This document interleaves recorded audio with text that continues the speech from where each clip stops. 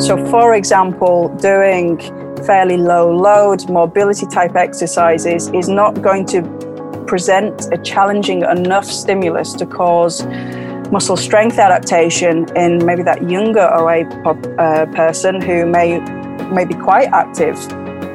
Today we discussed strengthening and the effects that might have on knee OA.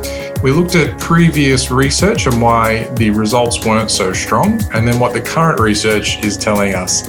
We spoke to Claire Minshall. Now, Claire is one of the most highly respected and research active rehab professionals in the UK. She treats a lot of knee OA in gym settings and around strengthening, and she had some wonderful knowledge to share with us. Now, make sure you stay to the end of the episode where Claire starts exploring what type of exercises to prescribe and exactly how she does that in a meaningful way with her patients. I hope you enjoyed this episode. My name is Michael Risk and this is Physio Explained. Welcome, Claire. Thank you for joining us. Oh, thanks so much for having me on. It's really an honor. Thank you. And the first question we were going to cover was there was a previous assumption that strength training may not have been effective for knee OA. Where did that come from? And did you find that in some of your research? Yeah, so a few years ago, I did a systematic review which investigated the application, really, of the principles of resistance training in the management of knee osteoarthritis. And these principles of training are looking at specificity, overload, progression, something that we know a lot about in sports performance and sports medicine. And to be honest, I thought it'd be well translated into the osteoarthritis research. So we followed the normal procedure for conducting a systematic review over 1,000 papers we looked at, which transcended to 34 being included into the systematic review. And then when we looked at the methodologies of these papers, which are all, kind of gold standard randomized control trials that look at, and each and every single one of those papers said they were applying a strength training protocol or program to investigate the effects of that on management of knee osteoarthritis. These methodologies, I think only one paper came reasonably close to applying what we would typically understand as a strength training protocol. So to give you an idea, the strength training ranged from extending the knee against a rolled up towel for maybe 20 repetitions with no determination of real intensity or progression, through to kind of one of the better designed ones, requiring quite a bit of equipment, but there was an isokinetic protocol. Yeah. I think it was 10 repetitions and all manner of exercises in between. So, and then the way in which, there's a whole array of determining what intensity was or not. So, reps and sets were determined without, let's say, reaching failure or calculating, let's say, a percentage of a rep max. Some did, some didn't. Some were set at an intensity of 70% of a 10 rep max. Okay. And then, rest wasn't considered in a lot of the papers, or indeed written in the methodologies, which we know if we're doing, kind of strength training in particular, we need a decent amount of interset rest. And progression as well was not addressed by each and every one of these papers. So only one paper really came close to delivering what we would understand as a strength training protocol. And what was the result of that systematic review with such a wide range of strength protocol? Yeah, so there was no point doing a meta-analysis at that stage because, if you think about the heterogeneity of protocols there, at that time, that was published 2017, there's no wonder really that there was this question about whether or not resistance training, strength training had an effect on the management of symptoms of knee OA, because I don't think we were even close to getting a homogeneous approach to strength training or resistance training. And there's such an array of interventions that we there's no way we can answer that question. So that we're bound by the research that has gone before. So if we've got a study that's doing knee extensions against a rolled up towel with no, an arbitrary number of repetitions with no real progression built in or measurement built in, compared to something that's actually a little bit better, where they're doing maybe resistance band exercises, to something that's maybe a little bit better, which is using an isokinetic dynamometer. How can we possibly conclude that it has an effect when we're bundling all this research together? So I think there's a real so the conclusion basically is that the principles of resistance training weren't consistently applied across the board of these studies. Okay. So there wasn't attention paid to specificity. So what is strength, really? Do we understand what that is? And then, the overload required to elicit that strength adaptation. And then assuming that you get those two things right, your patients will progress, get better. So we need to building progression within an exercise program or a resistance training program, such that we can maintain that continued adaptation. So that wasn't consistently done across the board, very poorly done, and a lot actually didn't report adherence either. So we don't really know how much of a mixed bag of this exercise that was being done, and how much that contributed or didn't to any of the results that we saw. It's not inspiring pushing your leg against a towel, so I'm not surprised there's no adherence. We can make it a little more exciting, I feel. Was there any result to that? So even though it was such a wide array of protocol, do you think that was a reason behind the results not being super favourable? So, we didn't do the meta-analysis on the effects because we felt that it was pointless in that respect, because we wouldn't make a sensible conclusion. So the methodologies were so heterogeneous, then it wouldn't make sense. Now, there were systematic reviews kind of out at the time, meta-analyses, and I'm pleased to say that more recent research is much better in attending to these principles of training and thinking about what is strength or what is the focus of that exercise intervention, and then build the program around that focus such that we meet our objectives. So in terms of there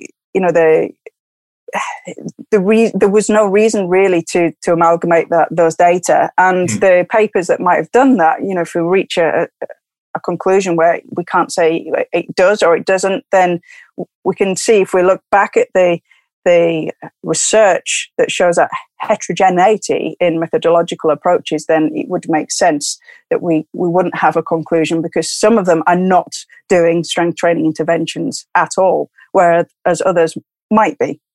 So take me to what's come out recently. There's probably two questions in this. I'll let you pick where we start, but has there been a better review with different outcomes, or have we at least reached an agreeable dosage of strengthening for knee OA? I think we're still answering those questions, and I think maybe still asking those questions. So there's obviously, some great programs out there, and some of the challenges as well are to deliver these at scale as well, aren't they? So we know osteoarthritis is hugely prevalent in most populations, extremely costly, and we want to maintain people's activity levels, if not increase them. And, these people are generally older. And I know that's coming for me, I think, in not too many years' time. So I'll use older loosely. But, the relationship potentially between muscle weakness and other factors that like dependency and even all-cause mortality, there's a need really to keep people active. And actually, I think there's a strong rationale to preferentially, strength train these populations. So, in terms of the programs that we've got and the things that are out there, there's some really great research, and even thinking about, I think we'll come back to that question of what is it that we're trying to do. If we think that muscle strength is important, then we need to design our protocols to elicit that. If we think, some exercise of some description with education is likely to have a good effect. So here in the UK and expanded to Europe, we have something called escape pain, which addresses that quite nicely with education plus exercise. However, I think, when we're thinking about that broader population of people with knee osteoarthritis or, kind of starting on that trajectory, I think we would need to pay attention more to the exercise interventions.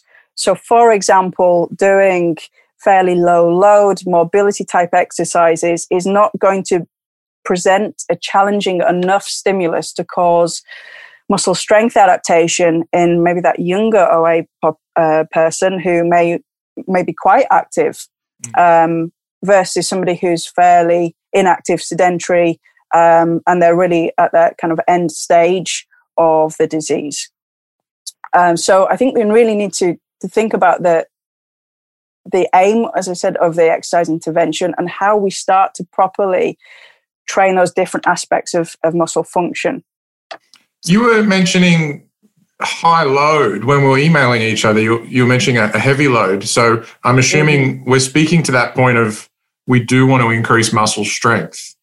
And then there's this thought train that, well, do we actually need muscle strength to decrease pain?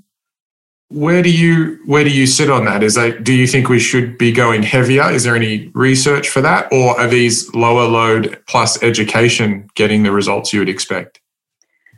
That's a great question. And I don't think we've really got that answer. I know there's certainly a big camp for people that advocate for some exercise, low load. We don't need high intensity.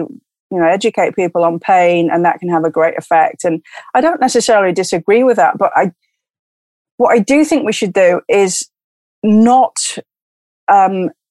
be dismissive of the benefits of high intensity, high load training for particularly that older population. Now, when we think about older populations, there's a lot of fear around loading older populations because maybe you view them as fragile, they're older, they're less capable, you don't want to cause pain. But, in terms of seeing research that shows, I'm yet to see a paper that has progressively loaded an older age group and had a lot more adverse events than in a younger population, because we're not lifting comparing absolute weight. So what I can lift is not going to be the same as what a 70-year-old can lift. It's relative to them. And I think a fantastic example of that is Belinda Beck's work in the LIFT-MORE trial, where it's not knee OA, it's actually osteoporotic populations, and they program high intensity. So we're talking over 80% of 1 rep max here. So 80 to 85 1 rep max, doing things like deadlifting, and squatting and overhead pressing. And I think that's a fantastic example of being able to do that in a population you might view as even less able to do these exercises compared to knee OA. They're the osteoporotic. But the results speak for themselves. The abilities of these individuals is great to see. So if you can manage to see the snippets on YouTube, do look at them. They're fabulous. It will challenge your hesitancy straight away. But, the consequences of falls have been less, fewer falls, have positive effects on strength and for mineral density.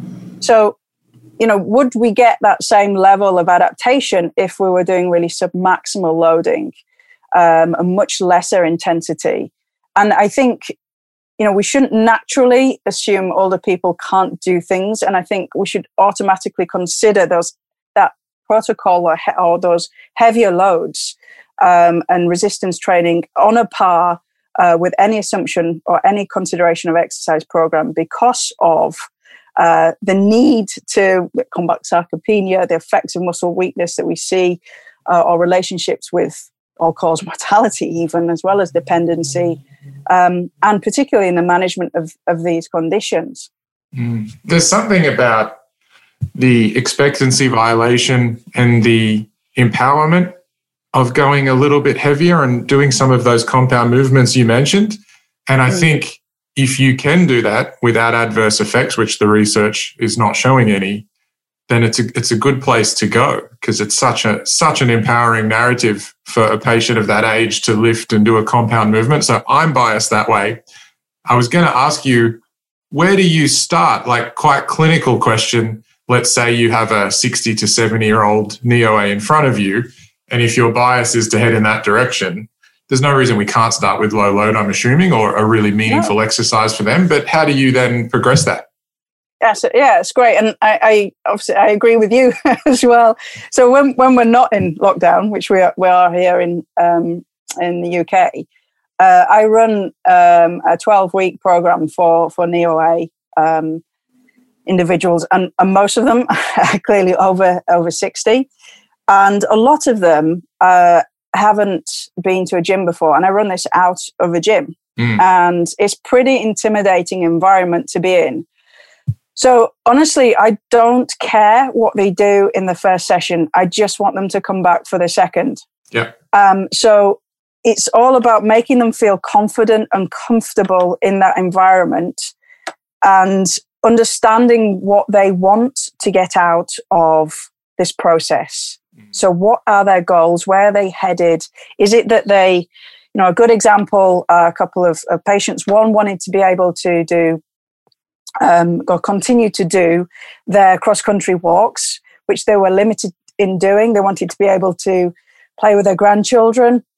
And once you understand that and you're able to frame the exercise within their goals, understand their barriers, their perceived barriers, and how they themselves might be able to work around that. I had one patient who used to travel an hour and a half on a bus with his wife to come see us in the gym because he got so much benefit from it.